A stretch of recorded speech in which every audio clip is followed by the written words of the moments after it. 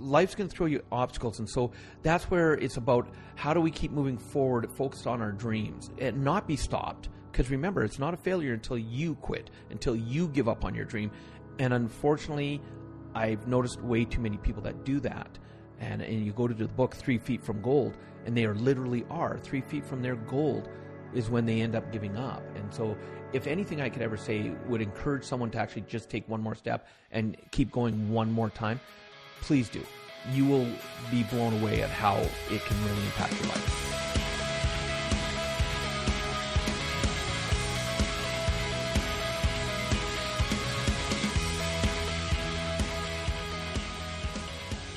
Welcome to the Juxtaposed Journeys podcast. I'm your host, Eric Spitz, and in this episode I talk with Robert Riopel.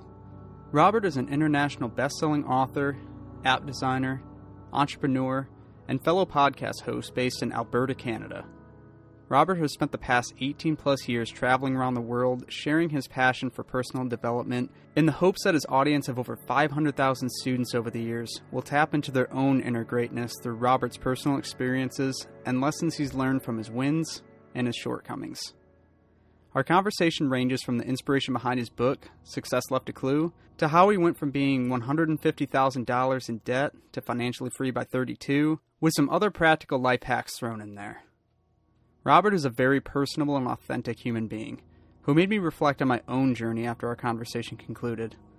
Before the interview officially started, Robert and I were getting to know each other, and I shared how I want to run a marathon in all 50 states, and that I have a history of interviewing bands through Substream magazine. So you may notice references to that offline conversation sprinkled in this episode, along with much more in the busy and ambitious life that Robert leads. With all that in mind, just sit back, relax, and get ready for Robert Riopel's journey with personal development.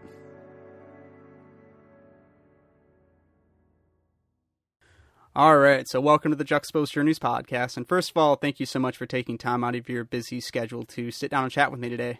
Oh, Eric, we've been having a conversation before the recording, and I know we're going to have a lot of fun today. So I'm looking forward to it. I'll try to stay as serious as possible and deliver as much value as we can at the same time. Yes, perfect. I know we had a great pre-recorded conversation as well. I think I exhausted myself from all the stories and the laughs and everything. So this is definitely going to be a fun conversation. Well, and I'm going to encourage you that, maybe start recording and because this could be your bloopers reels. This could be the behind the scenes. And some of the gold really comes up in just having that pre-conversation. So just an idea. Just saying. Hashtag, just saying.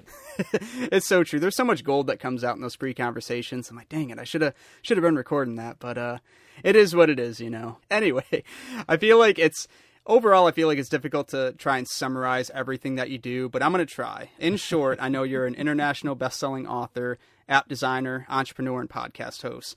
So let's start with talking about the writing aspect of your life and your book, Success Left a Clue. Can you briefly describe what that book is about and what inspired you to write it? Yeah, well, I'll tell you right off the bat, Eric, it was a procrastination right. Because I first thought of the idea in 2002 when someone on a stage, when I was new to personal development as a student, someone on stage said, hey, you should write a book. And I went, hey, that sounds like a great idea. And I made a decision in that moment I was going to write a book. And I started coming up with names. No idea what I was going to write in it, but I started coming up with names that I thought sounded cool. 15 years later, I finally released the book. And, it was a definite journey because I believe everything's perfect the way it is. It was meant to come out in 2017 because even when I actually had it written in 2009, 2010, I put the manuscript back on the shelf until 2017. And when I took it off, because I finally said, you know what, it's time to get this book out, I ended up rewriting half the book because in that time that had been sitting on the shelf, I had grown more. I had changed more. I had more experience. I had gone from just doing trainings around North America to now training all over the world, flying on average 200,000 miles a year. And so that kind of took my knowledge base to another level. So, my first book, it was meant to be the way it was. And it's a simple, easy steps. I give 6 steps to teach people how to have, life-changing habits to achieving their dreams while keeping it. And this goes with my initials, Eric, because I'm RRR for Robert Raymond Riopel. But I also use it for keeping things real, relevant, and repeatable. Because to me, when I teach, I want to make sure I'm not just giving people fluff. I want them to know the good, the bad, the ugly of what it takes to have the life they really want. I don't think it serves anybody to just say, hey, it's all rainbows and unicorns when it's not. So I like to keep it real. I love to keep updated with what's working today. In the last 2 years, look at how much has changed on this planet. And so if I was to just teach only what I taught even 3 years ago, a lot of it wouldn't be relevant anymore. So that's a big thing for me. And then, of course, repeatable. I want to make sure it's something that people don't go, oh, I was only ever able to do that once, but it's not going to work again. I want to make sure they can do it again and again if they truly want to have that life. And so that's what the book does. It guides people through that. Yeah, no, that's so awesome. So much good content in what you just said. And that's something that I've been thinking a lot about for myself, too, because as I mentioned in our pre-recorded conversation, I'm trying to run a marathon in all 50 states, and I've been slowly writing about each state and each experience as they happen. And, obviously this is going to take me years and years to do, and it got me thinking because I would love to collect it all, turn it into a book afterwards, but I'm like, how much am I going to change once, after the fact, after I've ran all of them? Because obviously there's going to be a lot of growth. And looking back at some of my previous stories, I already want to rewrite some of the narrative in there and what I talk about. So it's funny that you mentioned that, and I guess I'm glad that you confirmed that a lot can change in those years, and you have to go back and rewrite, and it's an exhausting process. Well, and one of my mentors said something, and I know because you are a writer in your history of writing and interviewing bands and stuff like that and singers, you'll understand this more than most people. But one of my mentors, who when he wrote his New York Times bestselling book, he basically said, writing is rewriting. And that is so true. But one of the things I'm going to encourage you on, Eric, is because listening to what you're saying about how long it's going to take you to run all the 50 states, I don't know if you realize this, but you actually have a series of books in you. And I would actually, how many states have you run in so far, would you, roughly? Yeah, so Mississippi was number 15 for me that I just completed over the weekend. Wow. Yeah, still got a little ways to go, but I'm slowly chipping away at them. Yeah, and so instead of waiting to get it all done, I would actually say, the first book could be the title and then the first 15. Because as you're growing, if you inspire, and think about this as your book, as it inspires people because of your journey, you being real of what you want to do, and also maybe it inspires someone to do their first half marathon, and then maybe their first marathon. So your first 15, that journey of getting to where you are now, that could help people get a long way forward. And if they have to wait until you do all 50 before they can ever learn your story, you may be missing out on people that have been waiting, people that have this passion, and they're going, I've always wanted to get started, and that book might be the spark they need. So my encouragement is I would, if it was me, because I'm a marketer as well, I would put out that first book, and then I would make it a series of books where every race that you do ends up becoming its own little blog, and then every 4 or 5, you turn it into another book. And that way people are able to be on your journey with you instead of having to wait till a bunch of it's done before they hear it. I hope that makes sense, Eric. And that's just a kind of a suggestion, recommendation.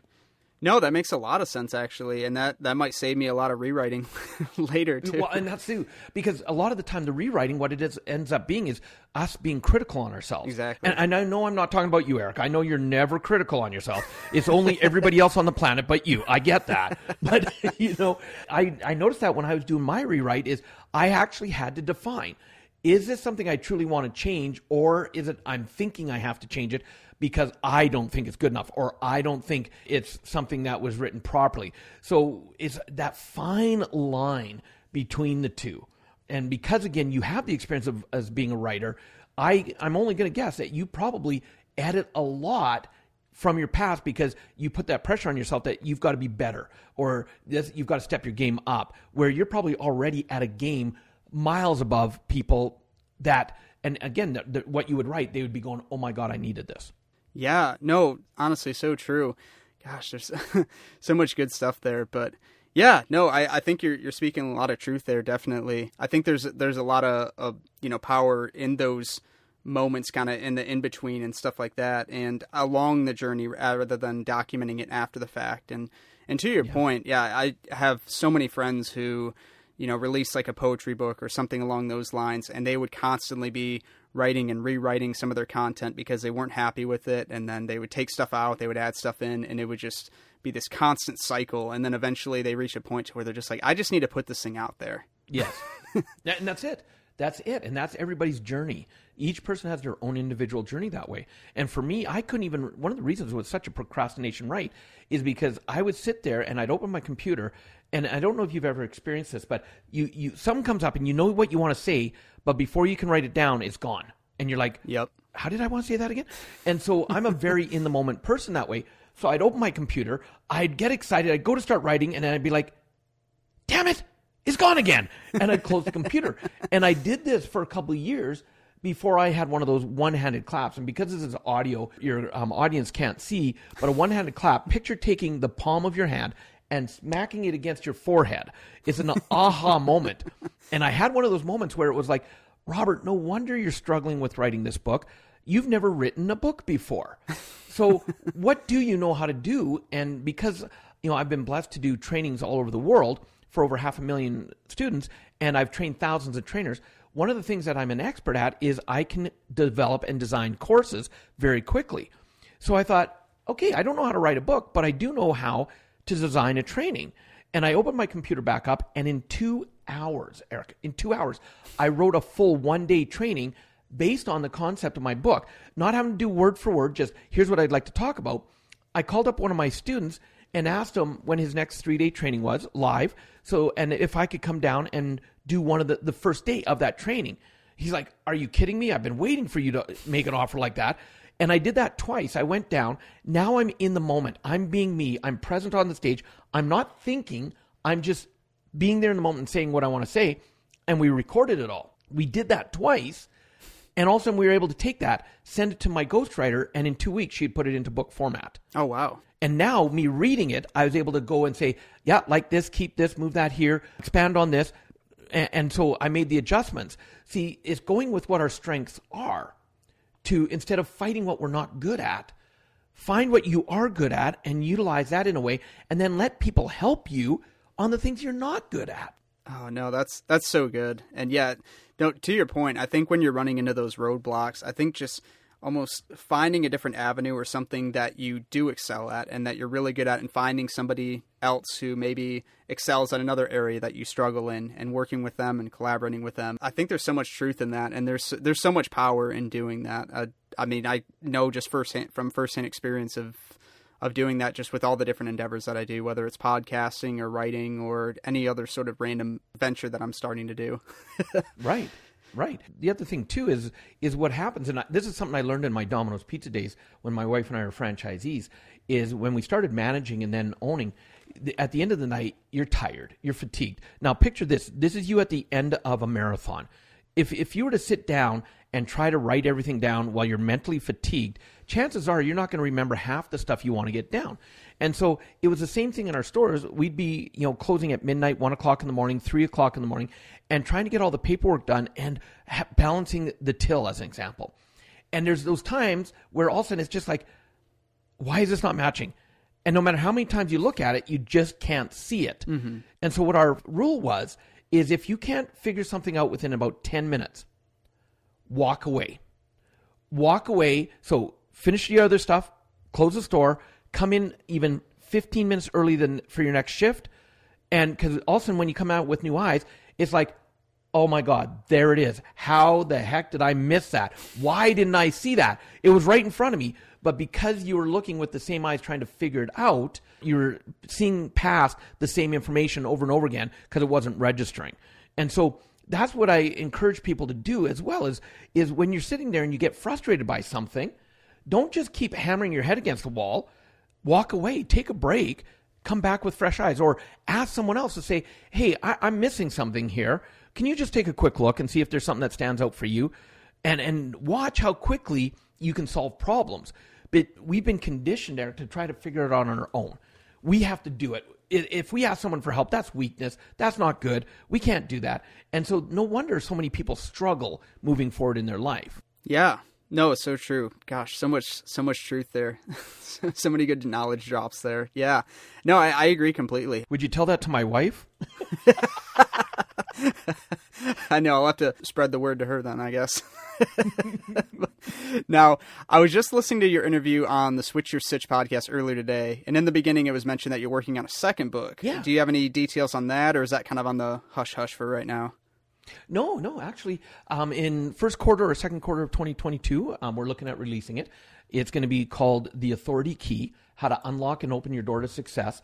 And for me, because I love working with entrepreneurs and I love helping people get unstuck and share their brilliance. And when it comes to being an entrepreneur, one of the things that people, in the way I ask it, and I'll ask you the question here, Eric, have you ever noticed someone can have the same experience and knowledge or even less than you, but yet they make more money? Have you ever noticed that? Oh, yeah, every day. Yeah. And so the question is why? And it comes up to they're perceived more of being an authority than you are. And so why is that? And so in the book, because there's a lot of great books out there that teach you the practical skills, how to be seen as an authority. Like you're a podcast host. That automatically raises your level of authorship. Writing a book, that raises your level. That's why I want you to get that book out right away, because that's a practical thing that becomes your calling card, your business card. Hey, my name is Eric, and I'm the author of this book, blah, blah, blah, blah. All of a sudden people go, you're an author? Oh, my goodness. Like I met my new doctor yesterday for the first time, and right away, oh, I see you're an author. And his whole energy changed. Like, yeah, I could have been writing pornography, but I'm an author. And he just saw the word author, and he's like, whoa, you must be special, right? And so there are the practical skills. But what I'm going to be working on in the book is I'm really going to cover more into who are you as the person. Because it's like money. It's one thing to make money, but it's a totally different thing to be able to hang on to money. Mm-hmm. It's one thing to be seen as an authority and be able to handle that, maintain it. It's another totally different thing to be able to keep it long term. And so I really do a deep dive in this book on who are you as a person and how do you really learn to really honor who you are, understand and know that if there's things you're not good at, how do you ask for help, stuff like that. So we're going to take that deep dive onto the inside of a person. No, I'm excited to check that out for sure. I think perception is huge. And actually, what you were talking about just there just reminded me of what you were saying on the Entrepreneurs on Fire podcast I was listening to as well. One of the quotes you said on there was, you teach others how to treat you. And I Yes. like that quote quite a bit. And it is so true. And I don't know which EO Fire you had listened to. I was on one of the very first ones early in his days. Mm-hmm. And then, of course, he asked me back a few years later when he had exploded. And I'm like, good on you. Like, what a journey from where he was to where he's been going and how many people he's helped. So I love that. No, that's awesome. I think it was an older episode now that I think about it. That podcast episode I'm referring to was released back in 2015. So if you're curious on hearing that conversation, I provided a link in the show notes. No, that's really cool. You got to be a part of his journey in the early days, and then he asked you back, and riding that wave up, I guess, for his success. So that's really cool. That's awesome. Well, technically, I begged him to get me back on. No, I'm just kidding. That's great. Oh, but anyway, going back to Success Left a Clue, I see that traveling played a big role in teaching you some of the aspects of that book. And I heard you mention on that podcast, EO Fire, about how you've been to almost every country. Is there a particular country or traveling experience that really left an impact on you? It's interesting is people ask me all the time, what's my favorite country to go to? Mm-hmm. And I don't know how to answer that because I switched from, this was part of my growth. Until I became a trainer, I had actually never traveled outside of North America. I went on a Caribbean cruise, so I guess I did. But I don't know if that counts. But because my wife and I have always loved to travel, and so, but we traveled all over North America and like a Caribbean cruise. Hadn't even gone to even Mexico. So, that part of North America hadn't even gone to it. And then all of a sudden, when I started training, all of a sudden I went to Asia for the first time, and we did an event where we had 6,000 students for 3 very intensive days. And that blew open the world for us. And next thing you know, I'm traveling to all through Asia, all through Europe, all of a sudden, down into Brazil, into India, all these countries. And people would say, which is your favorite? And I started realizing that there's no favorite for me because I had to change my perspective. And I'll give you an example of what I'm talking about, if that's okay. Yeah, no, it's totally fine. Okay, first time I'm in India, 2016. I go to India for the first time, and when I get to a country for the first time, I like to just go get on public transport and get lost. Yeah. And just experience the culture. And I noticed I was actually going for a walk, and as I'm walking, it was shortly after some major floods that happened in Mumbai. And where we're talking 6 feet of water in the streets, something that would have shut any North American city down for months. And I thought my event was going to get canceled because it was only like weeks after the major flooding. But no, they still went on with it. And so I'm walking along and I noticed myself starting to go, wow, look how dirty it is here. And I noticed I started comparing it to where I live in Canada. Mm-hmm. And I'm very one of the things I've done in my life that I've become more and more aware of is my self-awareness, my own thoughts. I'm watching them all the times because I've changed so much from before personal development to after it and during it, because I still learn. I will never quit being a learner now. And I all of a sudden I caught myself having that thought, and I just stopped in my tracks. And I said, okay, filter change. Why am I looking for what's dirty or bad around me? Change those filters. Start looking for what's beautiful around me. And the moment I did that mental switch in my head, Eric, all of a sudden I noticed something that just blew me away. Here's these people that by my standard of living have nothing compared to most people in North America. But yet I was seeing more happy people than I ever see in North America. Huge smiles on their faces. The kids that were playing, the people greeting each other, the people having conversations. And I just stood there and marveled at the beauty and reminding myself too that, wow, yeah, it may be dirtier than what I'm used to, but they just went through a major flood and they're still happy. They're still thriving. They're still moving forward. So now every country I go to, I'm not looking to compare. I'm like, what's beautiful here? And I take memories away from every single country. And I get excited when I'm going back to a country that I've been to because it's like, oh my goodness, I can't wait to see this now, or I can't wait to see that. And so that's kind of how I look at it now.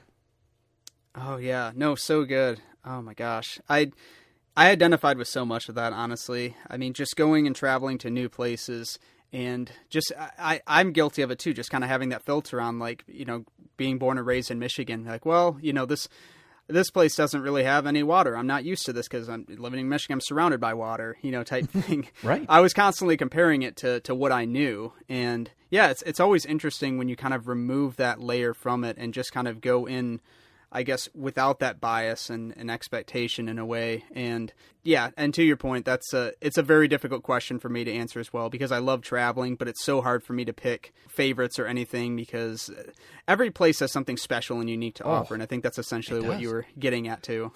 and think of the journey that you're on, running a marathon in every state.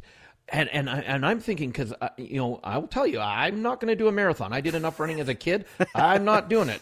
But yet I have friends that, a really good friend of mine that lives 20 minutes away from me, he actually competes in the Ultramans in Hawaii and has placed in those. And I'm just like, dude, good on you.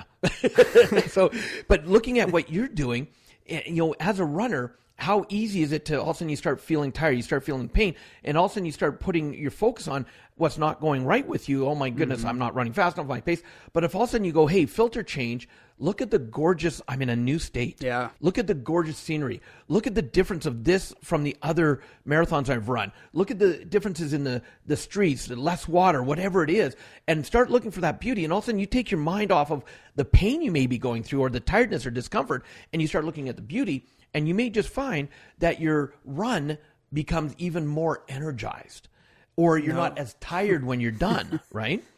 Right. No, exactly.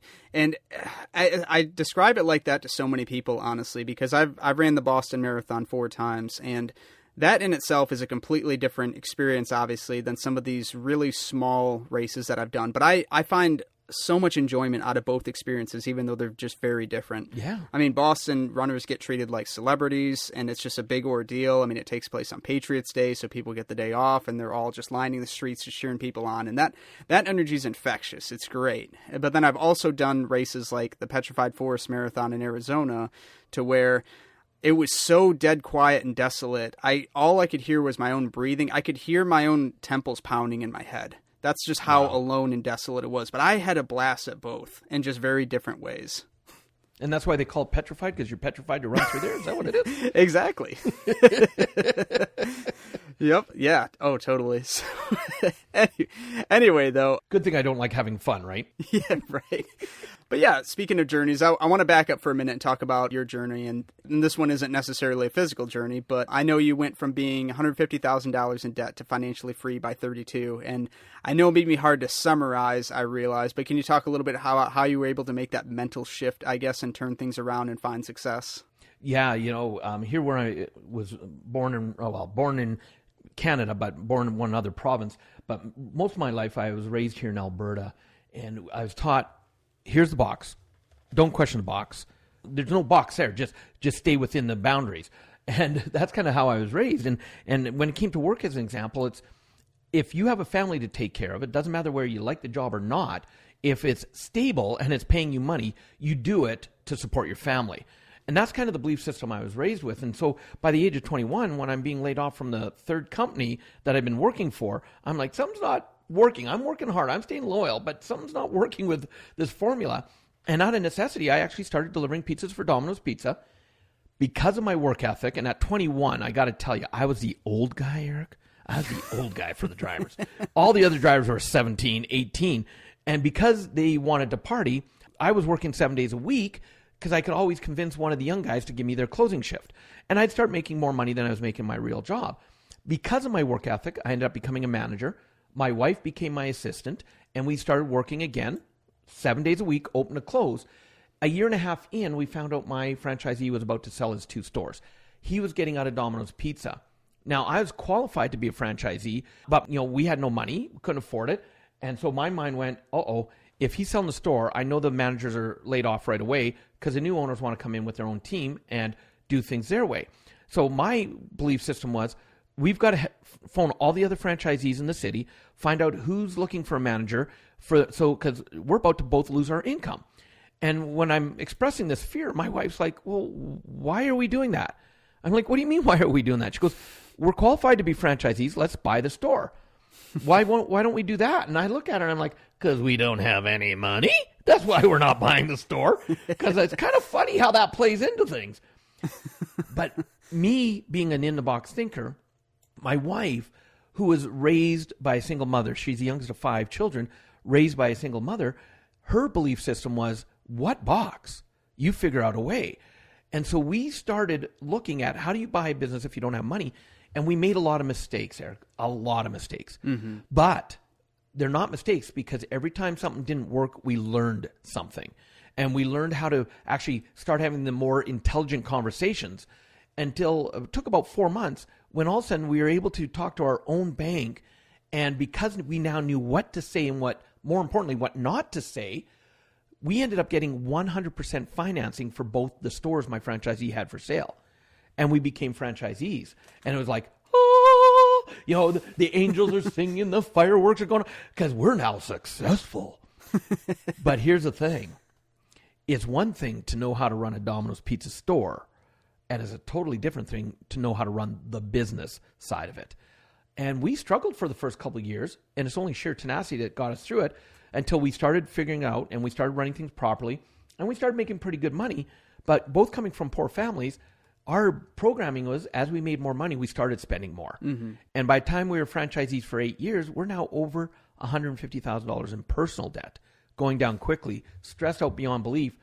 And I didn't believe in personal development. And all of a sudden, out of the blue, we are given as gifts tickets to a 3-hour evening that blew my wife and I totally, it just blew our minds. We ended up paying $600 that we couldn't afford to go to a 3-day training. That was 3 months later in 2001. And we only showed up at that training to get our money back because we'd gone through buyer's remorse. And it's like, what the heck are we doing? This isn't right. We shouldn't have done that. And thank goodness they knew what was going on in our minds and they didn't give us a refund because that 3-day training changed our life because we learned why we were in debt. More importantly, we took ownership. And this is one of the things I want your audience to really get. Mm-hmm. See, I was really good at playing the victim and blaming, like it was them that lost my investment. It's because of them I made a bad decision and lost money. I was blaming everybody. And the moment I learned to take responsibility that I'm the one that made the decision to give the money or do the investment, I took ownership of it. And then my wife and I learned some specific skills that we actually put into action.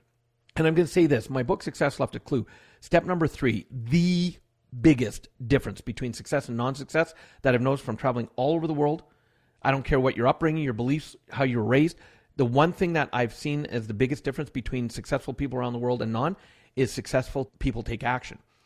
And I'm going to be fully honest. My wife and I, we left that training and we put things into action. And probably the only reason we did, because here's the statistic. In North America, on average, only 3% of people will actually use the knowledge that they've been given or learned. 3%. And that would have been us to not do it, but we were so desperate and we knew we needed change that we had no choice but to take action. And because we did, 9 months later, we went from the $150,000 in debt to being retired completely financially free at the age of 32. And our minds went, that worked. Oh, that's so awesome.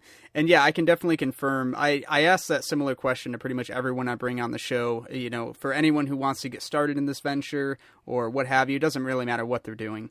Their answer is pretty much always the same. It's like, just do it, get started, you know? And so I agree completely with what you're saying. I mean, that is the big difference. I mean, just rolling up your sleeve is actually giving it a try and doing it and putting yourself kind of in that vulnerable state and saying, you know, it's not going to be perfect. You know, there's going to be bumps along the way. I'm going to have to just roll with the punches and learn along the way. And that's really the only way to do it. And you never really know until you try, until you stumble and fail. And you just have to, you know, take action and keep doing it. And then, you know, you'll find success that way if you're just, you know, adamant with it and everything too. Exactly.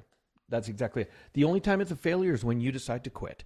And guess whose decision that is? Yours. No, exactly. So good. And yeah, speaking of inspirational things and life hacks and whatnot, I was also just listening to your interview on the Bro Nouveau podcast earlier today as well. And in there you mentioned how, and I'm rephrasing this a little bit, but how you'll book the earliest time slots available for interviews, because when you commit time to someone else, it gets you up and out of bed first thing in the morning to kickstart your day. And subconsciously, I've realized I do that too, and it really works. It does. And I think that's a great life hack. So do you have any other trade secrets in addition to that in order to try and get the most out of your day?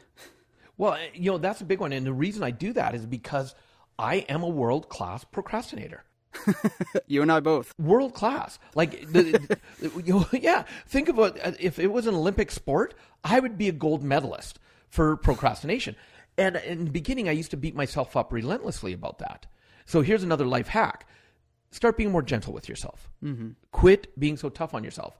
And so when I realized that, you know what? Instead of trying to deny that I'm a procrastinator, instead of beating myself up because I'm a procrastinator, own it and work with it. And so that's when I came up with my quote that says, design your day in such a way that procrastination cannot play. Mm-hmm. And because I use that little mindset, that's why I will book.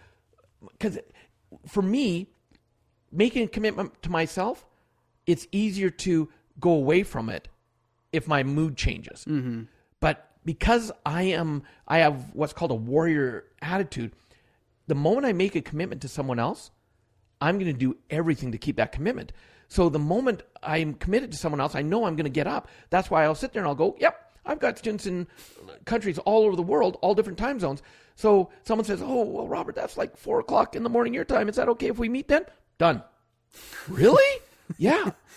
Because now, look, and I've got it to a point now, Eric, where if it's a really early morning, I'll go back to bed for an hour and a half, because I'm not going to wear myself out completely. I've done that. Been there, got 25 T-shirts, don't want to do it again, right? But and that's me. You and I were talking at the beginning before the recording.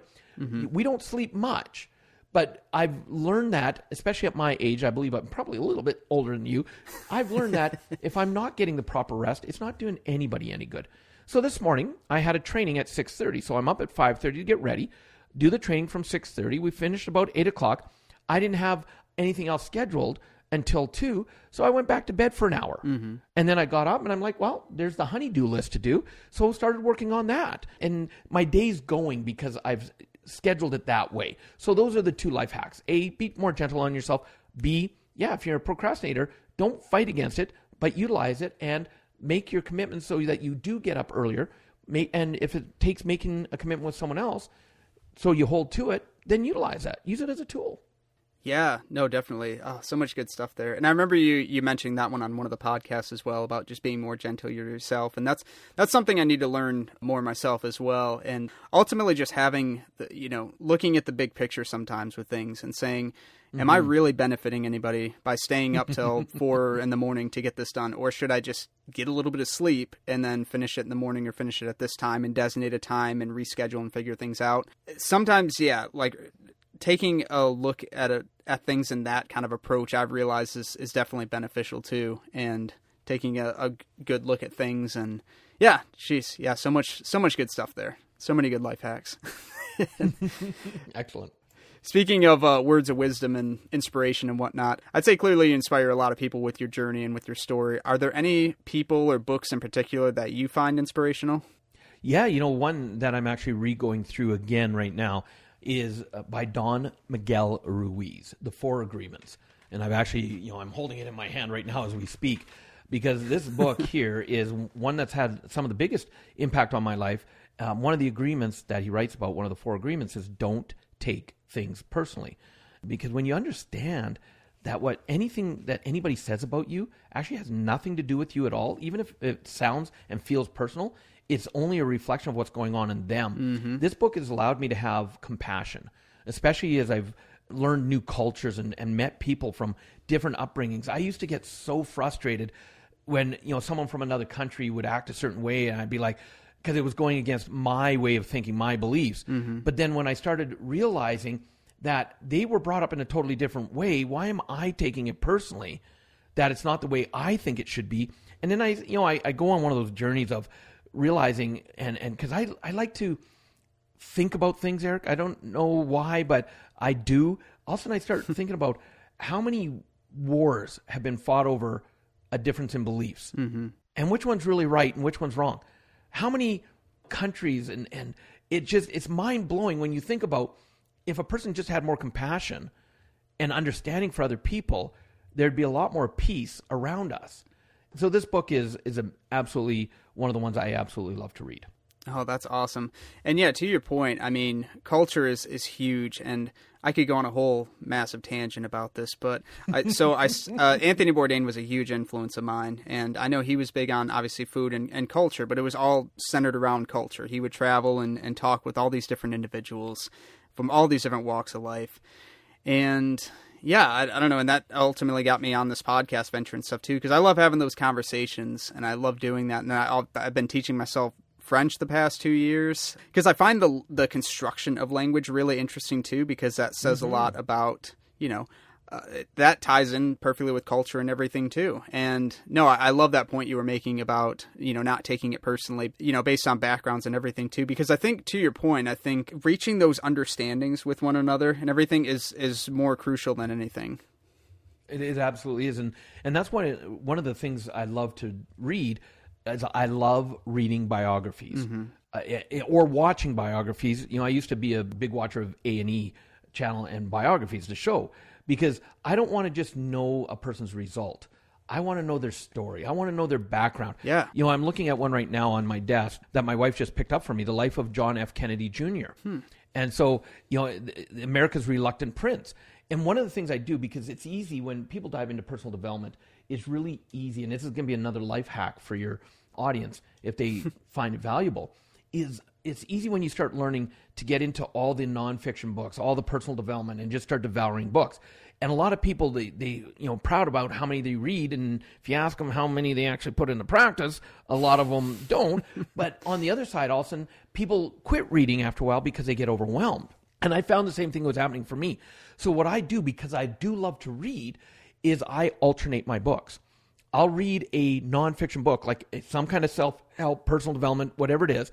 And then my next book, I'll dive into a fiction, shoot 'em up, bang, whatever kind of book that just lets me escape into another world. And, so right now I'm going through The Street Lawyer and reading that book. And then I'll go back to nonfiction. Then I'll put in a fiction. And I alternate my reading just to give my brain that break and allow it to go in a different direction instead of always thinking I have to just learn one way, one thing, one direction.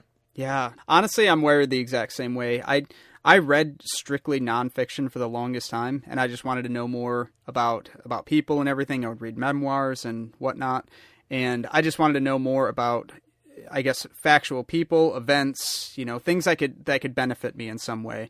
But then I eventually realized too, I need to break that up a little bit and throw some fiction in there. And I started gravitating towards the more controversial banned books. I don't know why. I love anything that's controversial like that and things. Nice. So then I would pick up those and then start reading those and kind of get more well versed into the classics. And it's been a really nice balance because, yeah, to your point, you're learning different things just in different ways and different avenues to make you a little bit more well rounded. So yeah, so much good stuff there. And I guess speaking of taking action, as I mentioned previously at the beginning of the episode, you are also an app designer and you have an app and interactive web platform called Amentora. Can you briefly describe this app and what people can generally use it for? Yeah, and I'll give a disclaimer at the beginning. We've taken version 1 down because we're currently coding version 2 right now, which is going to be a much more dynamic. And the easiest way to explain it is the app is my book. Okay. Because perfect. Yeah, and we designed the app first as a way of launching my book. And so on the app, you'll be able to design and create vision boards. I'm a huge believer in vision boards. Okay. It then helps bring it down into action steps. It's called Amentora because it's like having a mentor in your pocket. On upcoming versions, you'll be able to, just like Airbnb allows you to find accommodations and where to stay, through Amentora, you're going to be able to find great mentors. You're going to be able to know, what are they willing to do to work with people? What are their costs? All that. There's major journaling you get to do on it. The first version, we had just a success journal. I'm a big believer in really writing down your successes and 5 a day. And version 2 is 6 major journals where it's all designed like you're writing on paper because the written word activates different parts of your body, including your heart, whereas typing activates something else. So we've designed them and we've made we're doing the coding so tight that even as the developers, we will not ever be able to read anything someone writes in their own personal journal because we want that security so that the person feels safe that if they're writing in their journal about their dreams, they can just let all their dreams go out on the page. If they're, writing in one of the journals where it's talking about, what's held them back in life and their pains, they feel safe enough to be able to write, what's going on because we wanted people to be able to get it out and release it because that's one of the greatest ways to take an energy that's been holding you back is by, let's go to one of my favorite animated movies, Frozen. The only part of it I know, let it go, let it go. That's the only part of the song that I know. But it's words I live by because I became so good at holding on to things. And the moment I realized to let whatever emotion come in and go out and have that flow, then it becomes okay. Emotion is okay as long as it's flowing. It only becomes an issue when we hold it in and we compress it and try to suppress and not let it come out. So the second version, I wish I knew when it's going to be released, but it is going to just blow people's socks off how dynamic and interactive. We use artificial intelligence in it. And when you design your dream boards as an example, it'll then help you break it down into action steps so you can attain it. Not just dream it, but attain it. Oh, that's so good. I love the name, by the way, Amentora. I'm a big believer in the power of energy and writing down your goals and working towards them. I have a physical goal board right in my hallway that has, daily tasks, yearly goals, things like that. And I'll stare at them every day and slowly say, okay, what can I do to work towards one of these goals or one of these tasks today? And, I'm very task and goal oriented. So no, I think this is a great platform to get people used to that whole mentality of just writing things down and actually working towards things. So especially if you have big long-term goals, that way they don't, I guess, sneak up on you. So you can slowly chip away at them each day. Exactly. And that's it. It's going to include, push notifications because when you look at something, a vision is usually something 3 to 5 years down the road. And so as soon as you put it in, then the actual app will walk you through saying, okay, what does that look like a year from now? What does that look like? And what actions do you need to do in the next 30 days? Okay, now what actions do you would you need to do in the next 7 days? Okay, what action could you do tomorrow to move towards it? And so it actually allows you to break it down into those bite-sized pieces so you don't get overwhelmed with it. And so that's going to be a very big practical step of the app as well. Oh, yeah, so good. So I guess in addition to the new version of Ementora and your new book, The Authority Key, is there anything else in the works for you? Any upcoming events or exciting things on the horizon that you're really excited about? Oh, I got to tell you, because I'm no different than anybody else, Eric, March 11th is a day of 2020 that changed my life again. Mm-hmm. March 10th, I was flying back home, landed in Canada, from doing a 3-day event in India, because I was, BC before COVID. On average, I was flying 200,000 miles a year around the world. Oh, good. I'm glad you got that joke. Yeah, I like that joke. I don't know why I haven't heard that one, but that's so good.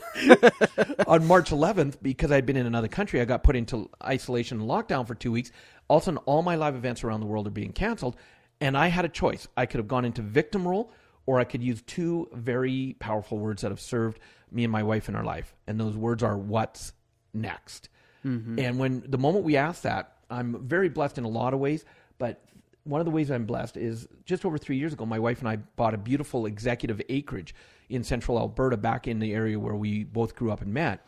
And we bought it with the intent that eventually, somewhere down the road, we would build our own training center on it so that I would fly even less.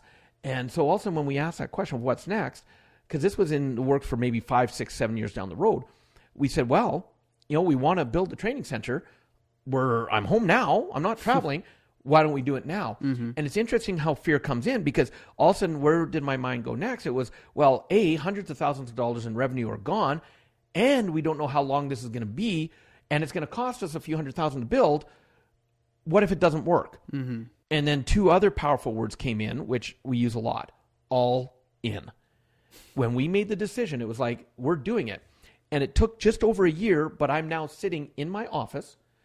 Beside my office, I have a 1,500 square foot training center now that we just got completed, with a 900 square foot prepping area, aka my wife's she shack. It's her big garage.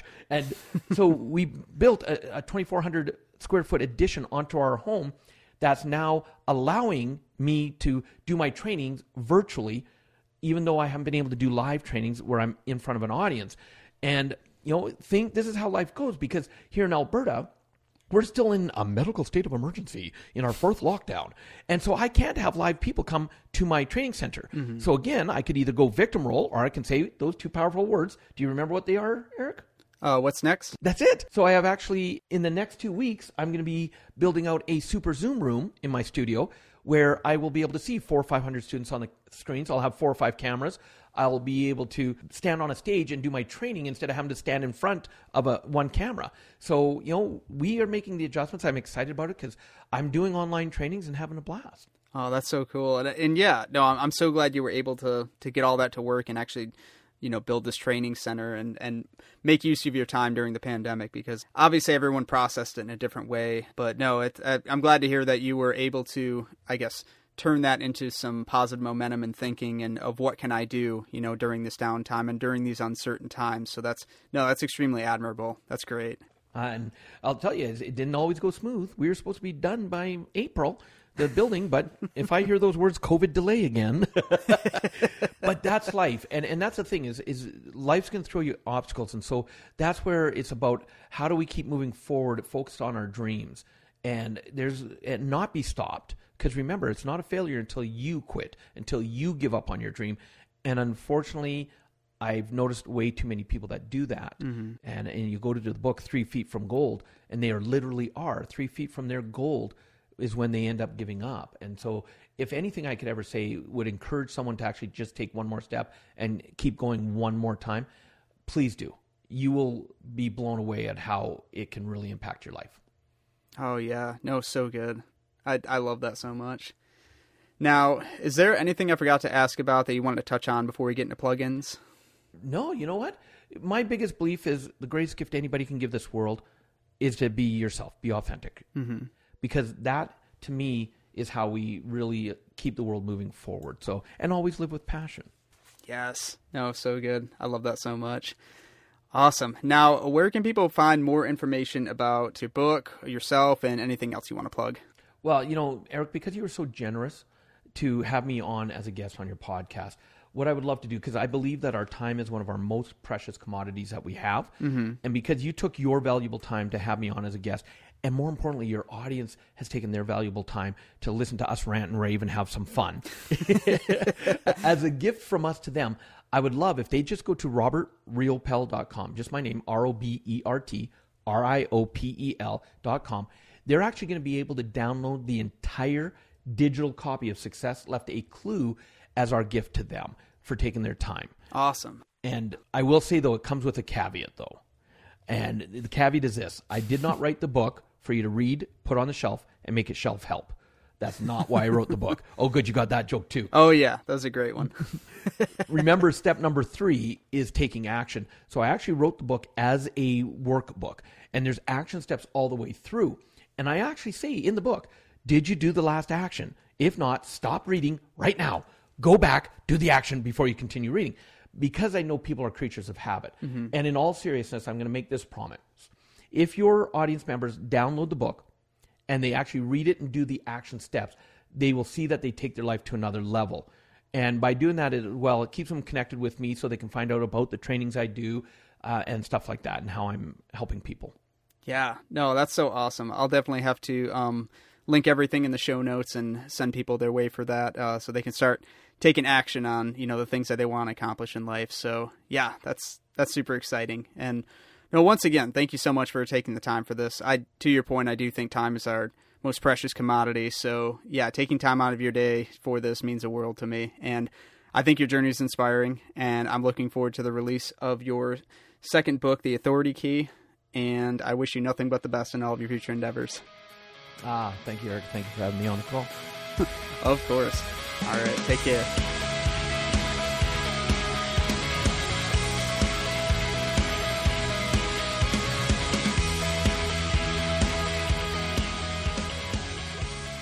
Thank you so much for tuning in and checking out the show. A link to Robert's website, along with other resources, can be found in the show notes. If you like what you heard, please make sure to subscribe and leave a review for Juxtaposed Journeys wherever you stream your podcasts. Any feedback is always welcome and appreciated, and it helps the show reach more listeners. It also keeps new episodes coming out. If you're an entrepreneur, creator, or live an interesting lifestyle, send an email to juxtaposedjourneys@gmail.com with a brief description for a chance to be featured in an upcoming episode. Or you can find Juxtaposed Journeys on Podmatch and request an interview that way. The Juxtaposed Journeys logo was designed by Darius Norwood. The website was designed by Elise Benner, and music has been provided by Young Pioneer. Final mixing and interviews are conducted by yours truly, Eric Spitz. Thank you for listening, and remember to never stop exploring.